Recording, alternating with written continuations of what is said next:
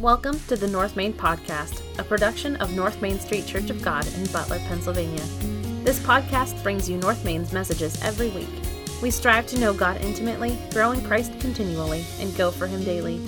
I invite you to listen in today as we explore the Bible and learn about its unchanging truths for living life God's way.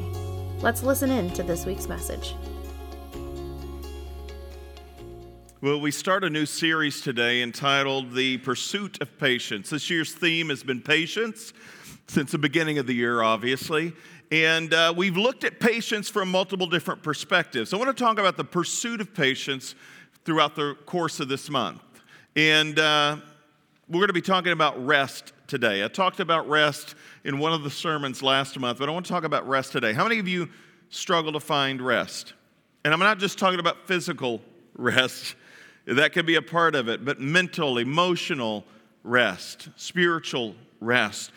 Jesus broke away from the crowds, even the 12 disciples who he spent the last 3 years of his life with, day in and day out. He broke away from all people from time to time on a regular basis to be with the Father. The reason that Jesus was able to be calm and to do the things that he did was because he spent time with the Father. He knew that there was no other place to be to garner the kind of strength and power and authority that he had except by being alone with the Father. Many of us lack rest today because we don't take the time to be alone with the Father. We don't take the necessary time to be alone. One of the things that I hear often as an excuse to me as a pastor is, Pastor, I just don't have enough time. I don't have enough time to read God's Word. I don't have enough time to pray. I barely have enough time to eat a meal before I have to go back to work or back to some kind of activity. The question is, if you don't have enough time, then you're going to continue the same process that's going to lead you to a place of restlessness. And the question, as I said, is this: can you not spare the time necessary to be with the Father? If that relationship is the most important relationship in your life, then what are you doing to make time for Him? So let's unpack this a little bit today. How many of you are familiar with a guy by the name of, it's actually pronounced Henri, which is Henry in French, but Henry Nouwen. He was a Catholic priest for many, many years. He's since passed on, but he has written some classic books. He's one of my favorite authors. Regardless of what you may think about him or anything, I don't think there's really anything bad about Henry Nouwen, but he's written some amazing works. The Wounded Healer was one of the ones I had to read in college as a textbook, and it talks about how ministers or those who are ministers of the gospel oftentimes are wounded themselves trying to bring healing to other people. He's written several other classics, and they're not long reads. If you ever want to read any of Henry's books, you can read them in a relatively short time, but though they're short books, they're very deep. Henry Nouwen, when he was in the priesthood and when he was teaching at Harvard for a time, he once broke away from his busy schedule to live for about 6 months in a monastery. We call that a very extended sabbatical time away. And so when he was away, he wrote of his reasons why he decided to take those 6 months away. I want you to hear what he writes in his journal. He says, I realized that I was caught in this web of strange paradoxes. While complaining about too many demands on my life, I felt uneasy when there were no demands made. While speaking about the burden of writing letters, this was the day before email, an empty mailbox made me sad, he said. While speaking nostalgically about an empty desk, I feared the day in which that would come true. In short, he says, while desiring to be alone, I was frightened of being left alone. The more I became aware of these paradoxes, he writes, the more I started to see how much I had fallen in love with my own compulsions and illusions, and how much I needed to step back and wonder, is there a quiet stream underneath the fluctuating affirmations and rejections of my little world? See, the quiet stream of contentment, of course, is only found in the Lord. And learning to live in His rest is crucial to finding it. The pursuit of patience requires rest, and you cannot find rest apart from God. You go all the way back to the very beginning of the Bible, Genesis chapter 1 and chapter 2. But at the very end of chapter 1, going into chapter 2, what did God do on the seventh day after creation? Do you think God needed to take a break? Do you think He was tired? Do you think He was weary after creating everything in the universe? No. See, that day of rest was actually a perpetual existence from that point forward. There were 6 days of creation on which He created various different things. Saved the best for last, humanity, on day 6. In the beginning of the next day, it says He was done with creating. When it meant He was done, is there was nothing more He was going to do.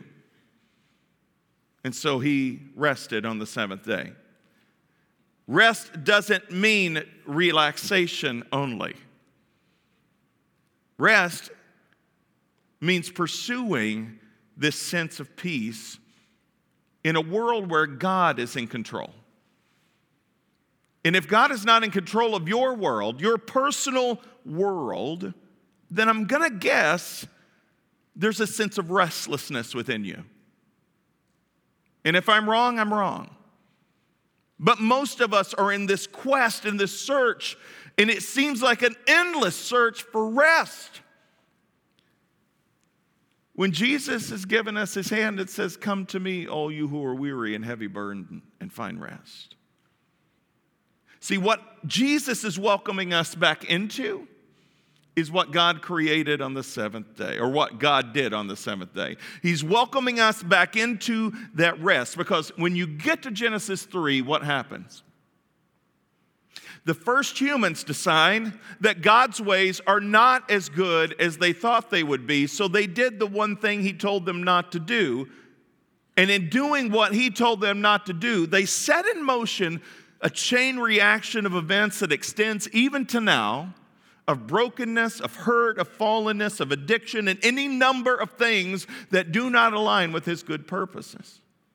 And so Jesus, at just the right time in human history and at just the right location, stepped out of eternity and into time to deal with the problem of sin and death, which was perpetuated at the fall.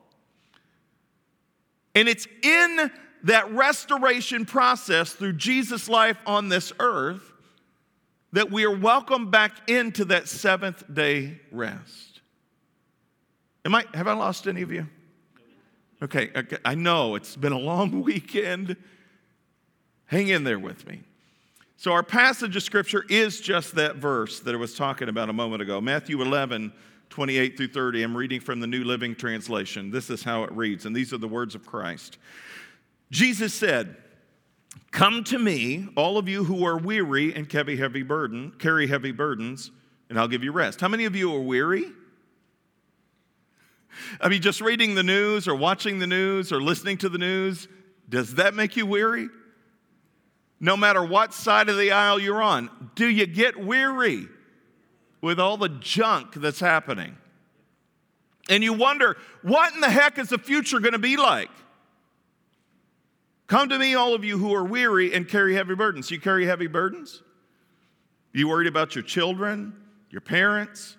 You worried about you, your future? Everything looks bleak right now because things aren't working the way you had planned. You're struggling with this or that. Things are heavy. And though you aren't physically carrying a load, you feel just slumped over. You ever feel that way? Come to me, all of you who are weary and heavy burdened, and I will give you rest. The question is, do you believe that? The question is, in Jesus' day, to that very audience he was speaking to, did they believe that? Take my yoke upon you, let me teach you, because I'm humble and gentle at heart, and you'll find rest for your souls. What is yoke? It's the yellow stuff in an egg, right? Because most of us aren't farmers today. And most of us who might be farmers don't use oxen or horses or bulls, anything to pull wagons, plows. So what is a yoke? What is that wooden implement that rests on the shoulders and around the necks of animals to pull a burden, be it a wagon or a plow or whatever? And in many countries, they still utilize these types of things. So what is a yoke? A yoke is that thing that helps somebody or something pull a burden. And Jesus is saying, take my yoke upon you.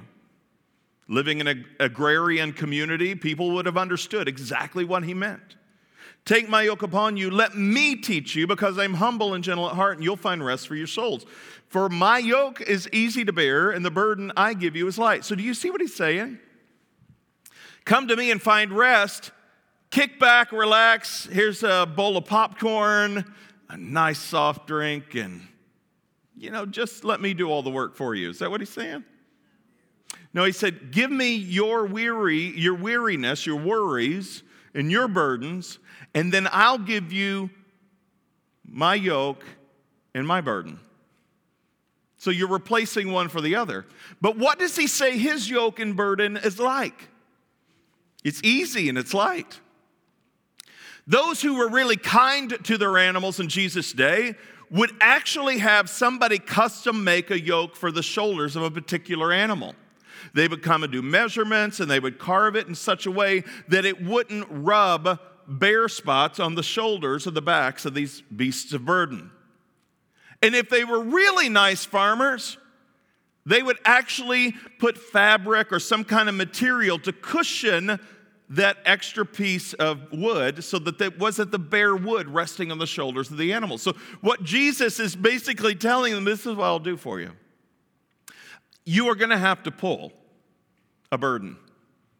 You're going to have to pull and work. I didn't come that you would not work, but I came to make your work better, more productive, easier. And here's what I'm going to do for you. I'm going to take that junk you've been carrying around that's weighing you down, and I'm going to give you something that's worthwhile. To know that what you are pulling is going to make a difference and is going to be purposeful, not only in your life, but those around you. And in the process of you doing this, not only are you going to feel fulfilled, you'll actually be rested because you're not pulling with this impossible pull on a burden that you shouldn't be carrying. So what's the key point this morning? It's this: the pursuit of patience requires resting in God's presence.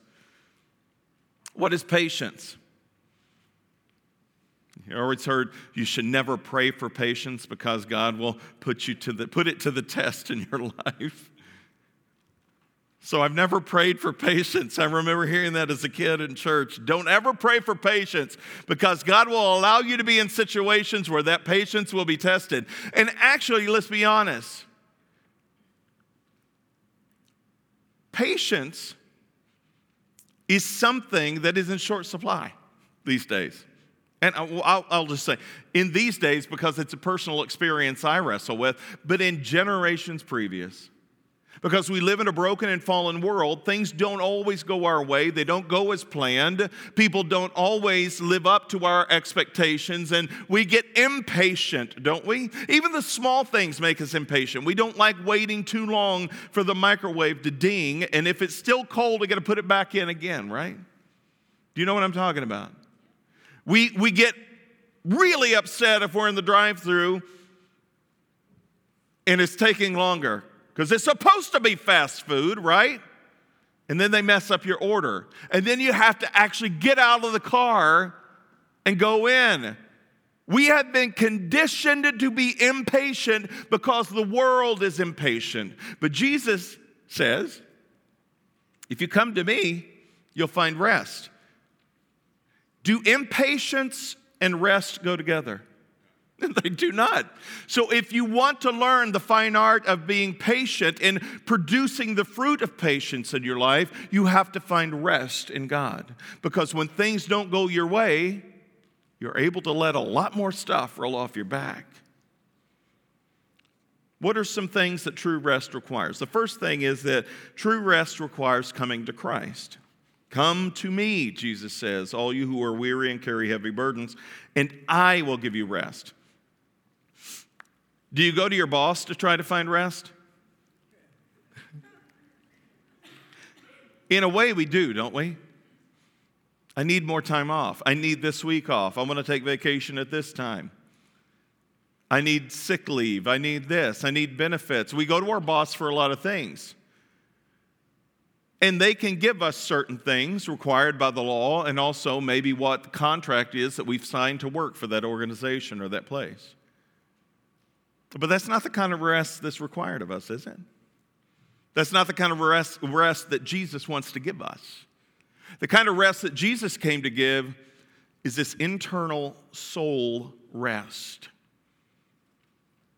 See, in Jesus' day, there was, except in the Jewish culture, there was really no such thing as a day off, especially if you were a servant or a laborer.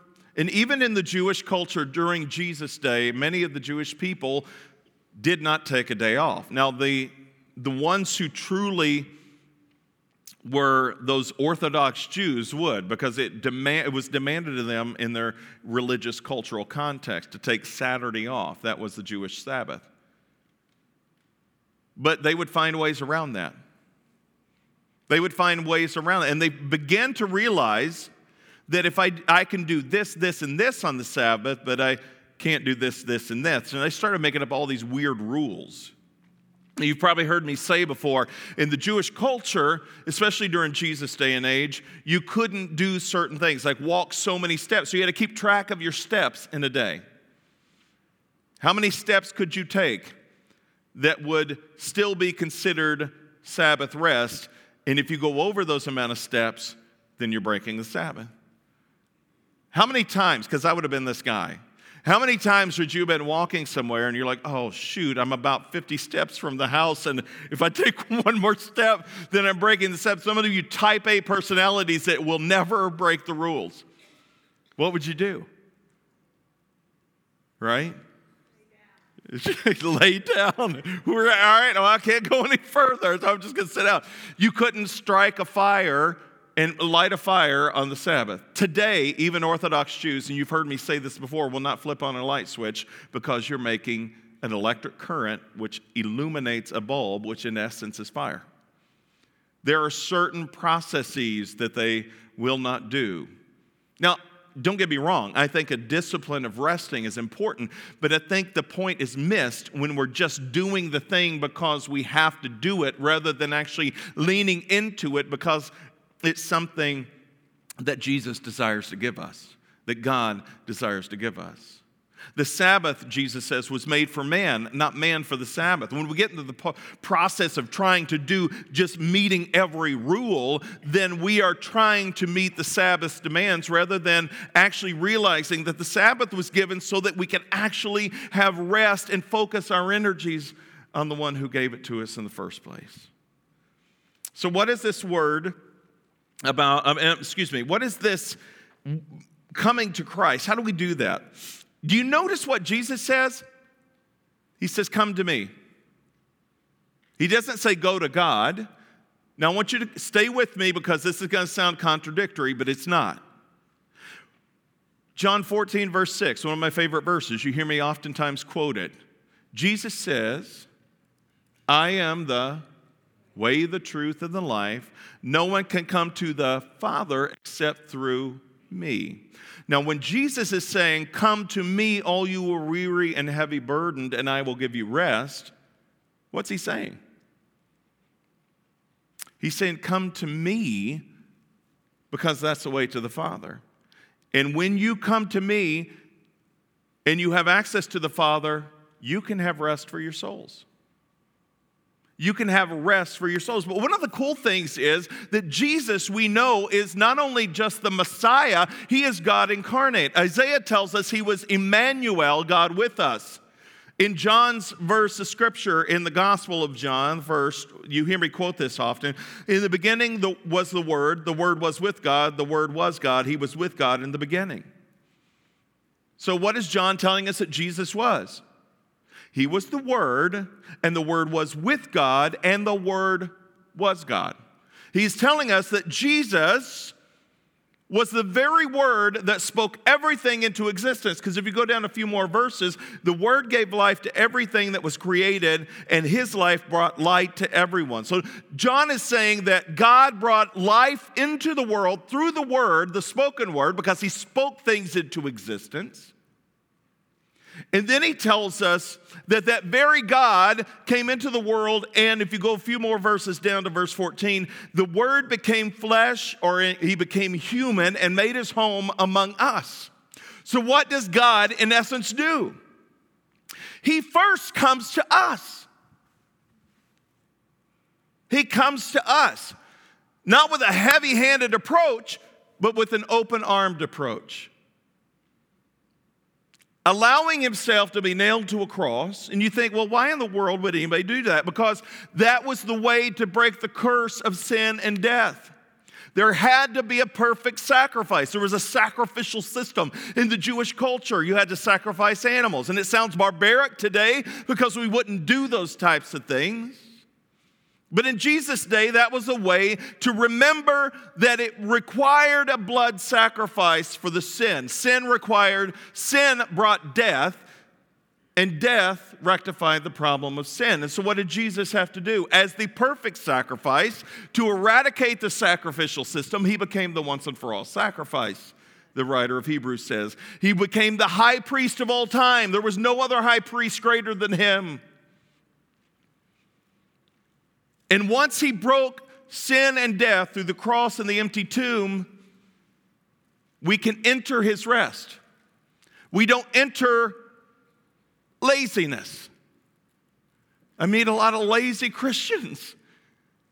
I put in my time. I've been working for Jesus for centuries. Or you feel like it, right? There is no retirement from the Lord's work. But the work he gives is easy. The burden he gives is light. This idea of retiring from ministry is not a concept that any Christian before our generation understood.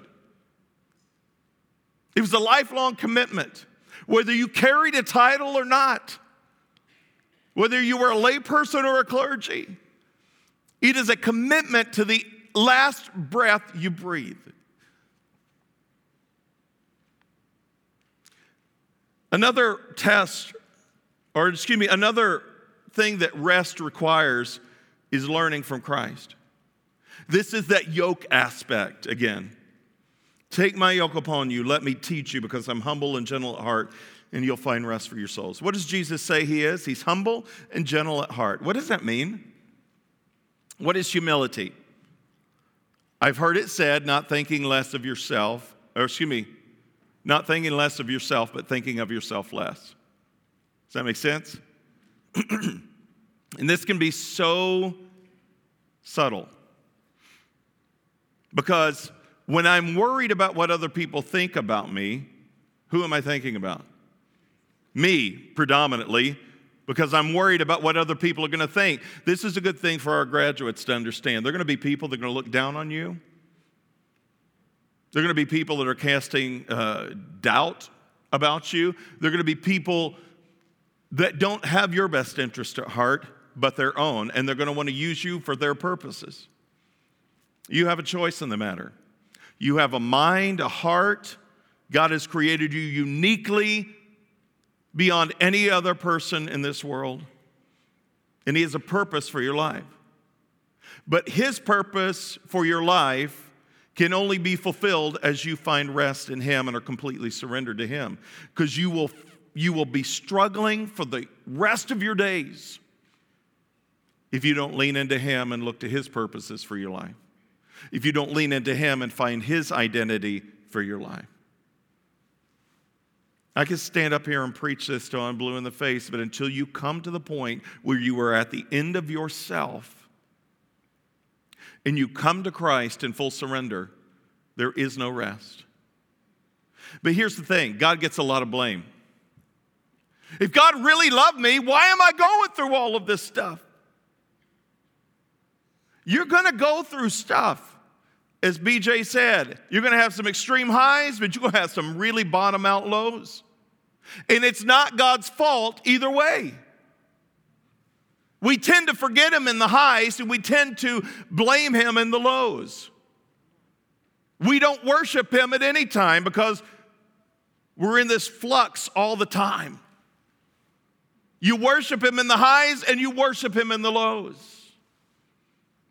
When stuff is hitting the fan, he is as much your God and he loves you as when things are going really good and you've forgotten him. Learning from Christ is this dedicated position of submission to the one who created you. You cannot learn from someone you are not willing to submit to. But many of us are too prideful to submit to anyone in this world. And the things we do submit to oftentimes lead to destruction. But they feel good at the time. They feel good in the moment. They seem right when I'm doing them. Until you realize it comes up empty in the end. And then we point back and say, God, if you really loved me, you wouldn't have allowed this. You would have stopped me.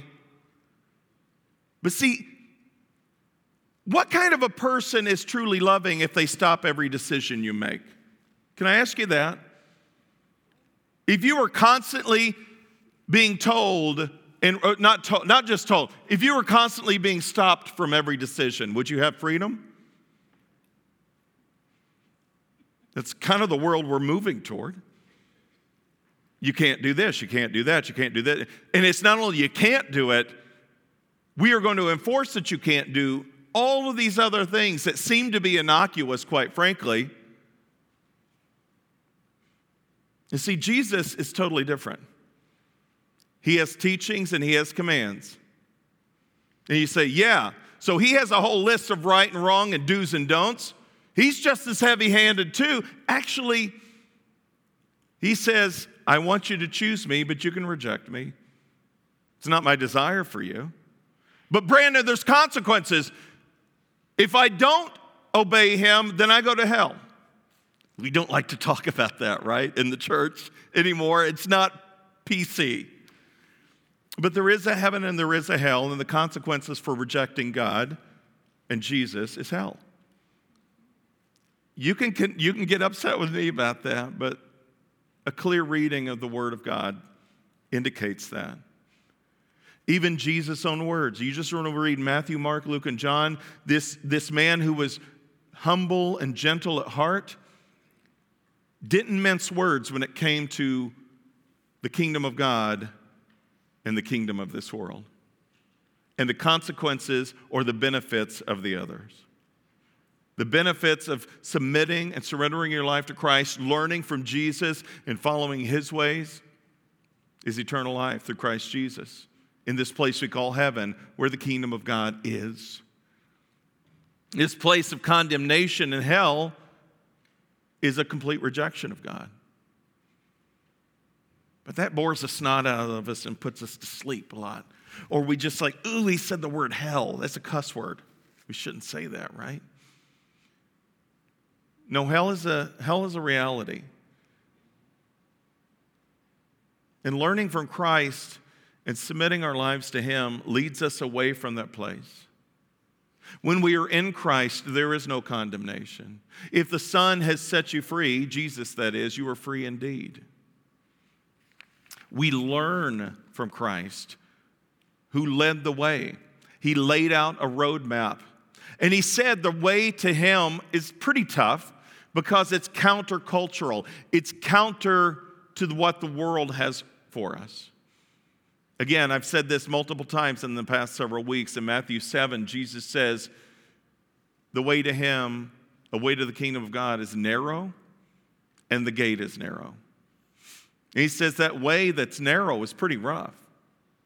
I picture it much like this narrow path going up a mountain, which requires some stamina and some stick-to-itiveness. I imagine rocks jutting out along the way that you have to climb over. I imagine it's just this small, narrow footpath that winds up this really precarious mountainside. But then Jesus says the way to destruction is wide and the gate is wide, and many take that way. And I picture it. We used to drive through Atlanta all the time going to Florida when we lived in Kentucky, visiting Kentucky and lived in Florida. And so we drive through Atlanta. They have like 8 lanes. And it's chaotic at times, even during rush hour, but we never got bogged down in Atlanta because there were so many lanes on I-75 going north and south. So I never had to worry about, factoring in, rush hour or anything like that, because you could keep going. So you just had to be careful, but you weave in and out of these 8 lanes of traffic. I picture this wide, narrow way with all of these cars that are constantly traveling I-75 through Atlanta like that. Many take it. It's wide. It's a lot faster than going the side roads around Atlanta. Luke chapter 4, Jesus tells us something amazing. Before we get to that, I want you to understand that Jesus' original audience, hearing these words, would have seen them as so revolutionary. They were not accustomed to religious leaders of their day lifting a finger to alleviate the burdens and cares of this life. In fact, Jesus condemns the religious leaders of his day in Matthew 23 when he says, listen to what they teach you, but don't follow their ways. They're a brood of vipers. They won't lift a finger to help you out, but they'll tell you everything you're doing wrong. But Jesus says, let me show you the way. You come to me. I'll help you. I'll walk with you in this journey. This is something the religious leaders of Jesus' day wouldn't do, many of them. They would just point a finger of condemnation and not extend a hand of help. Jesus would say, listen, what you're doing is wrong, but let me give you my hand. He would say, go sin no more to those who were caught in the acts of sin, but then he would reach down and lift them from their place of desperation. The woman with the issue of bleeding for nearly a decade or more. She just wanted to touch the hem of Jesus' garment. She knew she could be healed. And she thought if she could just do that and then go back to her life, she would be fine. You know what Jesus does when he feels somebody touch him and he's amidst a crowd of people and they're bumping into him along this narrow road in a small town in Judea? He says, somebody touched me. The disciples are like, yeah, we're at Disney World getting ready to get on the most famous ride ever, and people are bumping into you all over the place, right? Do you get the imagery? Everybody's touching you. What? Yeah, somebody's touching. No. Somebody touched me. It was a different touch. It wasn't a touch of rubbing shoulders. It was a touch of desperation and need of rest. Do you know the difference in a touch? And you know what Jesus does in that moment? He doesn't let her scamper through the crowd the way she had scampered in to touch him, because she was an unclean lady. People in the community knew it. She wasn't even supposed to be there. And he didn't try to find her to point a finger of condemnation. Instead, he tried to find her because he wanted to lift her up.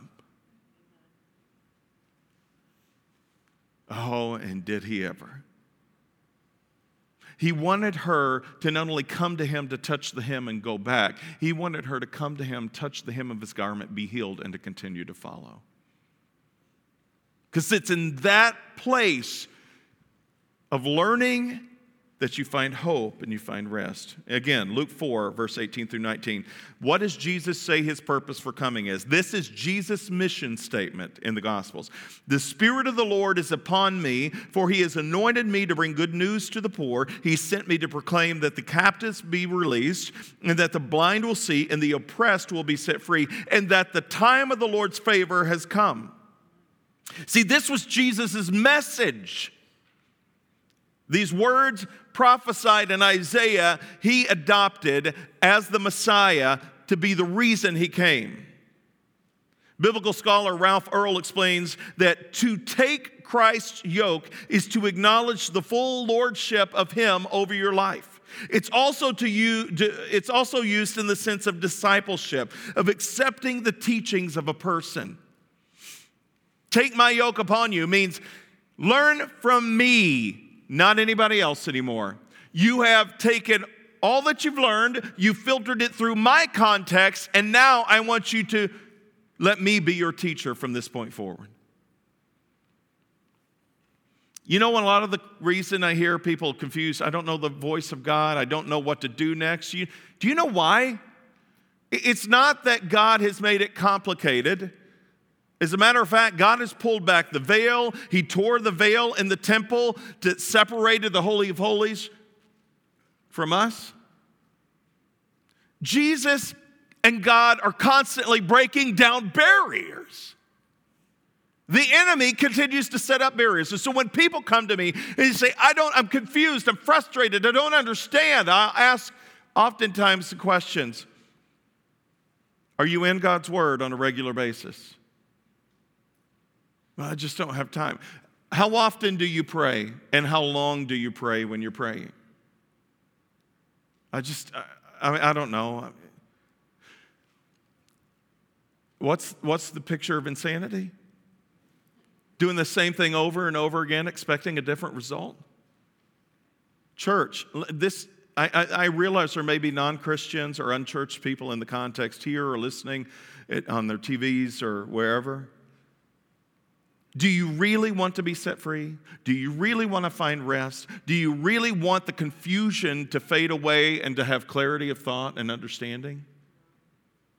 Seek first the kingdom of God and his righteousness. And then what? All these things will be added.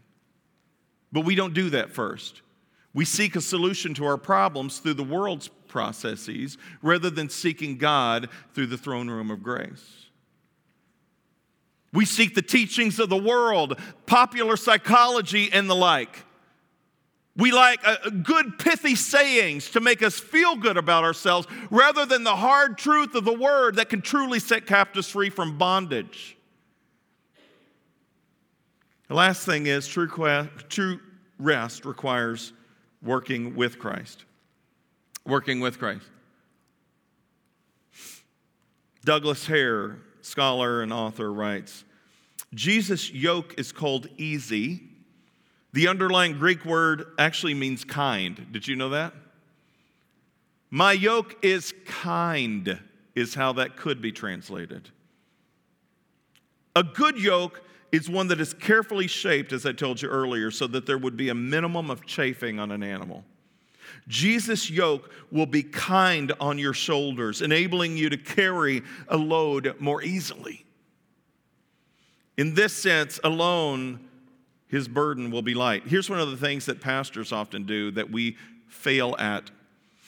We carry burdens of other people a lot. And you may do the same thing too. You may have people in your life that are struggling with different things and you're trying to shoulder the burden with them.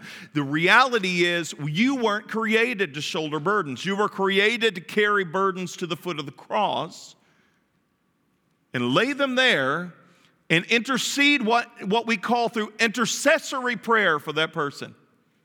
Because you are not their Savior, nor are you their Messiah. But you can walk alongside of them, pulling them to this place called Calvary, where Jesus dealt once and for all with the burdens that they're carrying. This is a problem with codependency. There's a lot of codependent people out there these days that have this Savior or Messiah complex. You are not everybody's Savior. And there are some of you that are like, oh, well, whatever, I can't do anything. That's not the right idea to have either.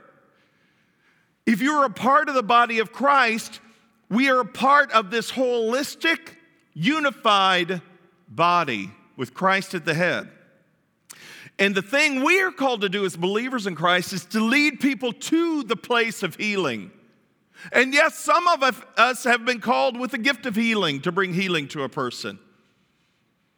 But it's at that place of healing where Christ intercedes and does what he does best, something we cannot do. When we work with Christ, we work to bring people into the presence of the one who can give them rest and set them free. The one who set us free from sin and death, and whom we have found rest in, that we don't worry anymore. We don't have anxieties anymore. But Brandon, I struggle with that. Yeah, I do at times too. And when I get my mind in control and I get the enemy at bay, then I'm able to say, Lord, I'm scared. I'm frustrated. I'm stuck.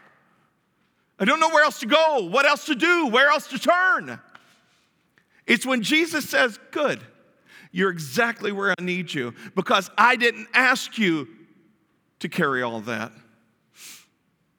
Come to me, you who are weary and heavy burdened. I'll give you rest. Take my yoke upon you. Learn from me, for I'm meek and humble at heart, and you can find rest for your soul. For my yoke is easy and my burden is light. You've been carrying stuff I never asked you to carry. Everybody else may be asking you to carry that. Everybody else may be weighing you down, or your own insecurities may be so burdensome on you that the enemy has held you captive for too long. You need to let me break those chains off. Can I do that? What it takes is full surrender. In order to work with Christ, we have to be alleviated for the burdens in our hearts, our souls, those things that have held us captive. You may have been abused as a child, as an adult, or a teenager. You may have gone through some atrocious things in life, and those have become burdens not of your own making, but you continue to carry them. You can be set free. You can find rest. You can be delivered from that weight that is crushing your soul. And you can work with Christ. And you can find fulfillment in life that totally gives you purpose beyond what you can ever imagine. Jesus' yoke is willingly offered to us and willingly taken up by those who desire rest and who are tired of living life in such a way that leaves them restless and weary. Our worship team's going to come forward and close us out, and I want to leave you with this and a couple challenges. Pastor Larry Shell recalls a story about a pastor in the Philippines several years ago who used the following parable to illustrate Jesus' offer of rest. Listen to what he says. He said there was a driver of a water buffalo wagon. They call it a carabao wagon. He was on his way to market from a village outside of the city. So he's heading into the city. And when he overlooked an old man carrying a heavy load on the side of the road, and he had compassion in his heart, and he said, I should stop. I got room. I can bring him with me. But he's got this huge pack on his back. It's just going to crush him before he gets to where he's going. So he stops to help this old guy out with this heavy burden, this pack on his back. The old man sits down in the wagon behind the vehicle he's pulling. And he's driving for a while. Several miles down the road, he finally looks back to check on the old man. And though the old man's sitting in the bed of this wagon that's empty, ready for market, he notices something strange. The guy's still carrying the pack on his back. He's still as weighed down as he was when he was walking on the road.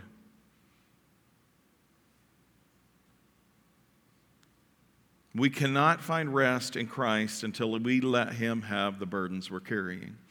You may be sitting in these pews today or listening online, and you're a believer in Christ, but you've continued as you're sitting on that wagon heading toward the kingdom of heaven with a pack that is soul-crushing to you. Do you believe in the power and the authority of Christ who came to set captives free? Because if you do, you'll give him the pack off your back.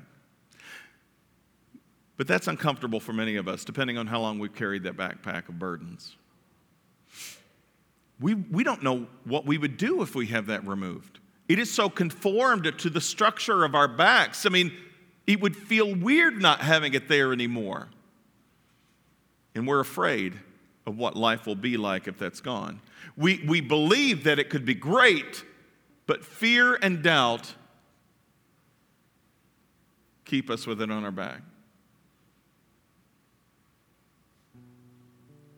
I have to believe you keep coming back here, not just because this is your home church or you're searching to learn more about the Word of God, but I have to believe you keep coming back or you keep listening online because you desire this. I have to believe that you know there is hope beyond your current circumstance and situation. I have to believe that you know there's something beyond your current crisis or situation. I have to believe you know there is rest to be had, but you just need to make that choice and decision. But you don't know how. You don't know how. It requires one step at a time. It requires a step toward the altar to lay the burdens here. That's what the altars were for. Not just in the Protestant era or the Catholic era, but all the way back in the Jewish times. The altar was to take the sin offering and place it upon the altar so that it can never be held against you again. And when that offering was burnt up and the smoke went up into the heavens, the sweet aroma of that sacrifice sufficed the judgment of God on a person's life. And when Jesus hung on the cross and he said, "Father, forgive them, for they don't know what they're doing," the sweet aroma went up to God. But this time, God's wrath was poured out on Christ. And because this wrath was poured out on Christ, that offering made the difference for an eternity for those who would believe in him. Jesus rectified the problem so that we could live in the 7-day rest as if we were in the Garden of Eden. I don't know where you are, what's going on in your life, but my hope and my prayer this morning is that if you're really struggling with rest or finding rest, your soul is restless, and you don't know how you're going to do it anymore. You're at the end of yourself. You feel burnt out.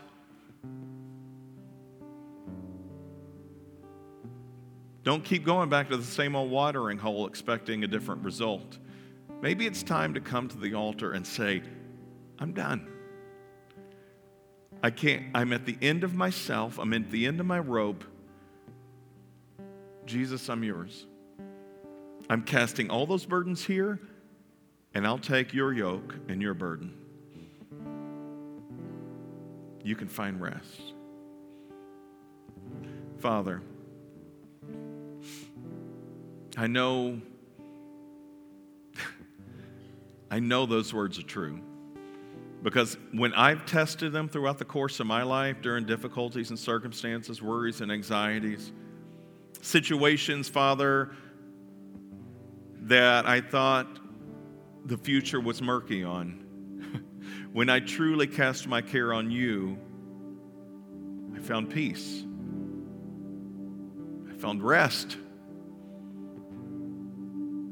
I found a reason to take another step. I realized that my life was not created, nor was it created in vain. It wasn't created for my purposes, but for yours, and that when I completely learn from you and seek you, I can find rest. But God, I go back through these cycles, even as a pastor. where I pick up burdens along the way and until I get down the road a ways and I realize I'm just exhausted. And I can't do it anymore. And your gentle Holy Spirit reminds me that there's a pack on my back the size of an elephant that's crushing me. And that gentle reminder leads me to the cross to lay those burdens down and to find rest. I pray that you would break the chains of bondage in this place today. Those that are listening at home, that Father, you would truly bring a person to rest. Somebody who's at the end of the rope, somebody who's struggling with addiction, somebody who's struggling with their own demons of insecurity, issues of identity, not truly knowing who they are. Help them to find rest by leaning into you completely. We ask all this in Jesus' name. And everybody said, amen. Thanks for joining us this week. Check back next week as we dig deeper and go further in our understanding of God's Word. Make sure to visit us on our website, www.northmaincog.org, where you can learn more about us. If you found value in today's message, we'd appreciate a rating on iTunes, or if you'd simply tell a friend about the show, that would be helpful too. Donating to the ongoing ministry of North Main is easy. Just go to our website and click on the Give tab at the top of the screen. Thanks for listening. We look forward to you joining us again next week.